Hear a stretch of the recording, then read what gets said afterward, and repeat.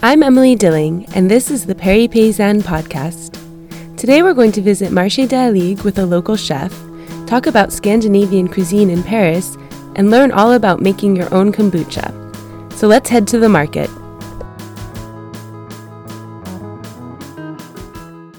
I met up with Teresa Murphy at Marché Teresa is the founder of the site La Cucina de Teresa, where she shares her Italian-inspired seasonal vegetarian recipes. She also offers private cooking classes in her charming Parisian apartment. Teresa told me a little bit about why she loves Marché and who she likes to visit when she goes there. So I'm with Teresa Murphy of La Cucina de Teresa, who is actually responsible for me understanding and absolutely loving Marché. So we just did a little visit of the Marché, and I'm hoping you could tell us a little bit more about why you love this market and maybe some particular aspects or vendors that are favorites of yours. Well, I love the market because of one specific vendor, Gilles Flahaut, Flahaut, who has a teeny weeny stand in the middle, just actually outside the covered part of the market, and has lovely fresh seasonal produce all the time. Not necessarily organic, but well tended, let's say. Other than that, it's the covered market that I like. My favorite Italian épicerie, shall we say, is therein. For cheese, it is the best. It has the largest selection. They do not wrap their cheeses up in plastic or cellophane or things like that. They cut your Parmesan for you right then and there. And then there's the Granterie, which is a little mom-and-pop grain, seed, bean, pasta store that really is kind of like a mom-and-pop candy store that I remember from back in the early part of my childhood, the 50s, mid-50s, late 50s. José is a dear heart, and he tries to always have organic. Everything's in bulk. He's got a great little, in the back room, a great little antique kitchenware store. Teeny weeny, huh? You could fit it into your pocket almost. But anyway, that I love. There's also the wonderful Maria, who has La Petite Épicerie, which is a Portuguese bodega, we could say. She comes from the Algarve region of Portugal. She always has les arrivages, meaning sort of arrivals of fresh produce from that region, from the different small farms that she knows, and she'll have things that are very, very Portuguese. Collards, for example, which don't exist in France. She always has the broccoli rabe, because that's also very popular in Portugal. Those are my little cherished spaces at the Alig marketplace. I think one thing you taught me about the Marché is that it's more than just what meets the eye. When you go to the outdoor market, you see that's kind of what we associate with a Paris market. But actually, a lot of the treasures are kind of hidden within the covered market or on the sort of perimeter of that market. So that's really important to note when we talk about Marché Also, Ma Petite Épicerie it's always fun to visit, and today they had a bunch of beautiful lemons and oranges and citrus fruit. And so I'm an avid reader of your blog, and I noticed recently that you posted about how to use every part of all of the produce that you use, but particularly citrus fruit. So can you talk a little bit more about that and some advice you have for someone who wants to use the whole citrus fruit? Yes. Well, it's true. Maria still has oranges coming from, you can tell they come from somebody's backyard. They're puckered and they don't look mean, but they look like they've been living on the street a bit, shall we say. Beautiful. You touch them, you hold them in your hand, and you can tell how juicy and sweet they are. And the lemons she had some teeny weeny lemons. Also the same thing, you can just tell that they come from a garden, tree. They're supple, they're anything but, shall we say, cosmetically beautiful. So I'll take them home and probably peel off the peel in strips, not with a vegetable peeler, but simply by scoring it around maybe 5, 6, 7, 8 times, cutting off the top and the bottom, and then with my fingers or with a spoon, digging between the fruit, shall we say the membrane of the fruit and the peel, and pulling it off and letting it dry and using it to make tea. Steeping it just to make tea with maybe some fresh rosemary or mint or anything else around, verbena, lemon verbena, etc. With the lemon, well, that I'll probably take these lemons home because they just look lovely, and turn them into candied lemon. And that, once again, is by peeling them, but here I'll peel them à vif, which means by simply taking a paring knife and cutting down along the peel just inside the actual lemon, so that you end up with a bit of the lemon. Then you want to blanch them a few times and then cook them up with some simple syrup, and then let them sort of dry a bit, and then sprinkle granulated sugar on top of them and put them or powdered sugar, and put them in a jar. I love that. Sounds amazing. And I've been lucky enough to taste your candy citrus peels before, and they're gorgeous. So if someone who's listening wants to learn more about that, or learn more about you, or even perhaps have a more intimate experience with your style of cooking, how could they do that? Where could they find you, and what are you up to this summer? Okay, so they can go to my website, which is lacucinaditeresa.com, and there you can find out about my cooking classes.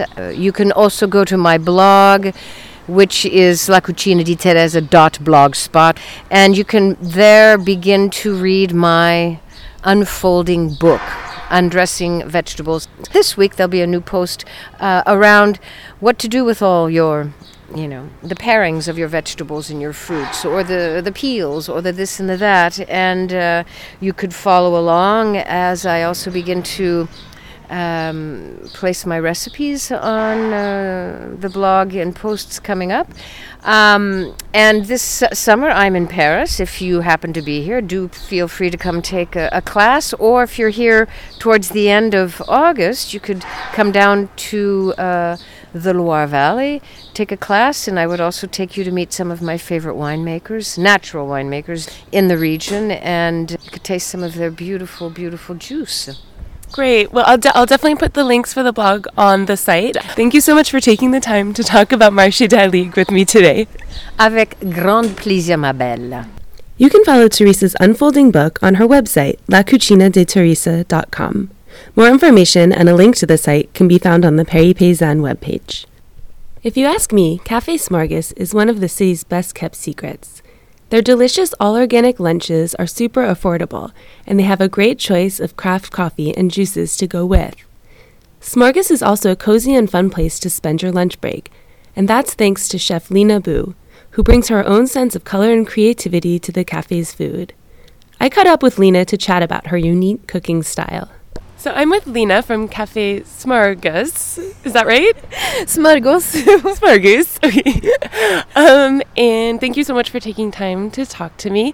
And one of the reasons I really wanted to talk to you is because I love the way that you cook, and I love that it's creative cuisine, it's nourishing, it's always super visually appealing, and it's also not like super dogmatic in the sense that it's gluten-free or vegetarian. Like, I feel like you do so much with seasonal ingredients without subscribing to like a specific diet, and it's fun too. Like, it's just super fun to eat.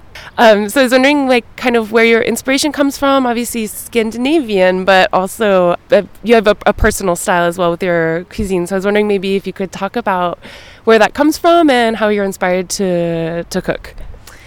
Thank you so much for saying that kind words. It really makes me super happy. I think for me, when I cook, I really feel that it should be fun. It should be fun and look really, colorful, and it, like, when you see the meal, you will be like, okay, I want to eat that, first of all. And what inspires me is I really love to work with local, like, seasonal food. So what's in season, like the colors, what we feel like. If it's cold outside, we want to eat warm and like warming food and a lot of spices and all that. And when it's when it gets summer, we want to have fresh and like really fresh herbs and all that. So I really play with that seasonal thinking, and also as it's really creative for me, that's what I love with cooking. It's like painting or writing, and it's really something that I want to create something that looks good, but also the taste itself has also like its taste palette and all that. It's to combine different spices and all that. So it's really like I really play with my eyes and like how it looks, but of course also the taste together. And then I really want people to, that is something for everyone, and that's also why I don't promote a certain, like, you know, I don't say this is gluten free, this is, because I like people know it. People that looks for gluten free, people that looks for vegan, they know it if they're real vegans. No, sorry, but yeah. And I also like to work with combination that makes it complete, like that you have enough protein in your food, that you have seeds and stuff that fills you up, because that's something I don't write it down or say to everyone, but I really work on that also, as it's something that I appreciate. So yeah, I think like if I were to choose two adjectives to describe the way that you cook, I would say like nourishing, like, so it is sort of like you definitely have that complete meal. It's simple as well, but and also like expressive. And I think that that's what people who, like you said, if someone's gluten free, they're going to see something that speaks to them and know that that's what is going to suit their body. That's what they need to eat. And I feel like the cafe is not. It's kind of like a well kept secret. And I think maybe some people who are listening haven't been there yet. So could you give an example of maybe what, either of something you think is iconic that, you know, are typical of your menu, or maybe what you're serving right now? So first of all, it's a cafe that already exists before I worked there, and the menu was created by a Swedish chef, Svante. So he created the menu, and it's very the classic Swedish, like that we call smorgas. It's a Swedish open sandwich, basically. And so the basics of the menu he created, and then I play around a lot. And now, for example, if you come to my place and eat, you can expect everything is organic, everything is seasonal. I go with my bike and buy my vegetables every week. And for example, there's a open sandwich with the salmon, and there's one with hummus and avocado. Everything we make every day, so it's freshly made. And there's 4 different sandwiches. We also have introduced a second bread now, because we have the rye bread, typical Swedish Scandinavian bread, and there's another sourdough bread, so it's more white for the French people. They're like, oh wait, there's a dark bread here. Where's the baguette? Do you work with a local baker for that, or? Yes, we do, because my kitchen is like, it's tiny. I don't have an oven, so we work with a organic bakery that does the recipes for us. So that's super good. They're really good. They make delicious recipes. So I get the bread every morning. I can't bake it myself, unfortunately, but it's we work with them. And then we make in the winter we make the soup, and in the summer we make like a tabbouleh, like a Nordic tabbouleh with the different like buckwheat, or we have oats, we have barley, and we make a salad from it. And we also recently, now just 3 weeks ago, started to make juices. So you can also have fresh juices. And every week I combine a juice. So last week, for example, was with beetroot, apple, and lemon. And next week, it's gonna be so good. Watermelon and basilic. It's super nice. It's the season for that, and so Summer comes to Smorgas. Yes. It's so great. It's super exciting. It's really hard to think of that cafe without you. And I know you've only been there for, I'm not sure how long, but it's a short time. But before that, or like, what are some of the other projects that you have that came before Smorgas, or that you're still working on? Because I know that you have a lot going on. I've been working for a few years now on my book that I want to continue on, but it's there, and that's one of the projects I have on the side, and it's a book with recipes, and also a lot of nutritional facts combined with like yoga and mindfulness, because I think that for me like a book. I never look like really into recipes, like with just the ingredients and all that. I love the pictures, the photos, to be inspired by something, and then out of that create something. So this book is my idea is to have a book with a lot of beautiful photos that inspires you in the kitchen, but also in life, like lifestyle. It's a lifestyle book with the recipes, of course, and it's very simple recipes. I love to work simple, easy, not super expensive or take a long time. It's the recipes that I've been, using for many years, working as a therapist also, a nutritional therapist. So that's another project that is still there. And then there's always project that I do granola for certain pop-up things. My granola people seem to like that, so that's fun. My homemade chocolate. That's also another thing you can eat in the cafe. I make my own chocolate with natural. It's sweetened with honey, and then it's organic cacao and butter and different tastes like vanilla and almonds and yeah. Okay, great. Well, we'll be sure to come in and visit you more often, especially now that you have juice and chocolate. Yes. That's so great. Awesome. Okay, well, thank you so much for chatting with me, Lena. Thank you so much, Emily. So nice. You can keep up with Lena by visiting her blog, mytasteofhealth.com. You can also see what's happening at Café Smorgas by following them on Instagram at Café Smorgas. Summer weather has arrived in Paris, and outdoor seating is at a premium. While Parisians tend to favor rosé or sparkling wine as a form of refreshment, Foodie Underground founder Anna Bronas has another suggestion for cooling down: a fresh batch of homemade kombucha, or hippie bubbles, as she calls them. I spoke with Anna about the health benefits of this fizzy tea, as well as how to make it at home. Okay, so I'm with Anna Bronas. We're going to talk a little bit about kombucha today. And Anna, I think that your kombucha mother is actually related to my kombucha mother. Is that right? It definitely is. So when we talk about the mother, we're talking about that fungus that sits in the kombucha, similar to how vinegar is made. There's a fungus in there that basically eats up the sugar in the tea, and that's what turns it into a carbonated drink. So that's that fermentation process. Okay, yeah. Do we call it SCOBY as well? I like calling it a mother because what's cute is that as that eats up the sugar and whatever, it grows bigger, and then what you can do is you can actually peel that off and give it to someone else, which is then a baby. So I sort of like the mother-baby reference. Why don't we break it down for people who don't know kombucha or have never made it before? What are the basic elements and the basic process to making a kombucha tea? Sure. So kombucha is a fermented drink. It's fermented tea. And it is made from basically brew tea with sugar, so it's quite sweet. And then you put that in with the mother, and then you let it steep for usually about 7 to 10 days, which allows for the fermentation period. And during that time, then the mother then eats up that sugar and turns that into this carbonated drink. It's full of probiotics, really good for you, full healthy stuff in our sort of modern standard processed foods that we eat, a diet full of that. We don't have a lot of bacteria in our systems anymore, and so that's why for your microbiome, as it's called, it's really good to have fermented foods because they provide a lot of these bacteria that we really need.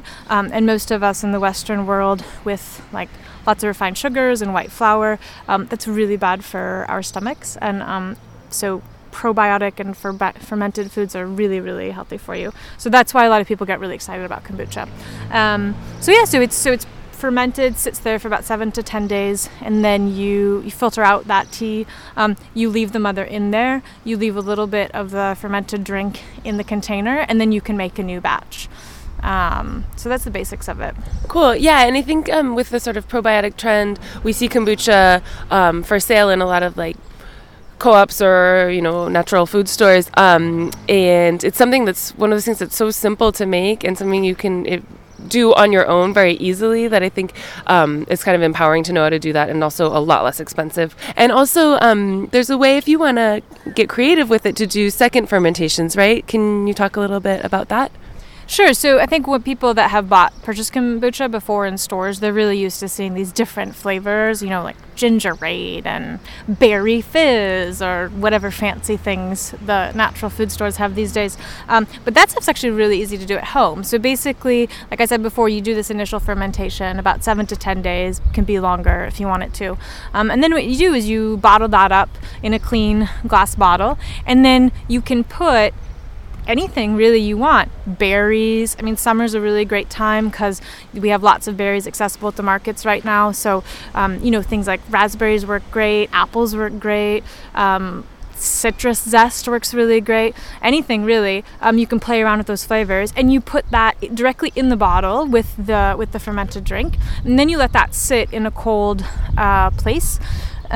Just for a few days, maybe about 3 to 4, and then you can filter that out. So the idea of filtering it out is just that you don't want these fruit particles sitting in there for a longer period of time because they get kind of gross. So you filter that out, and then you basically have a flavored kombucha. So when people talk about making flavored kombuchas, that's what they're talking about, and that's that second fermentation, which references the second period of fermentation that you're doing with it. Cool. And so it looks like you brought some kombucha here with us that I think, to my eyes, looks like you did a second fermentation with. Is that right? Well, I started to. So this kombucha actually was sitting in the container for quite a long time. So it's probably going to be a little bit on the vinegary side. And I just popped a sprig of lemon verbena in there because I have a lemon verbena plant at home. But I just did that this morning. So it's not going to be crazy lemon verbena flavored. But I really like lemon verbena, and I use that a lot in second fermentation because I think it adds a nice little citrus flavor to the kombucha. Should we have a taste? Yeah, let's do it.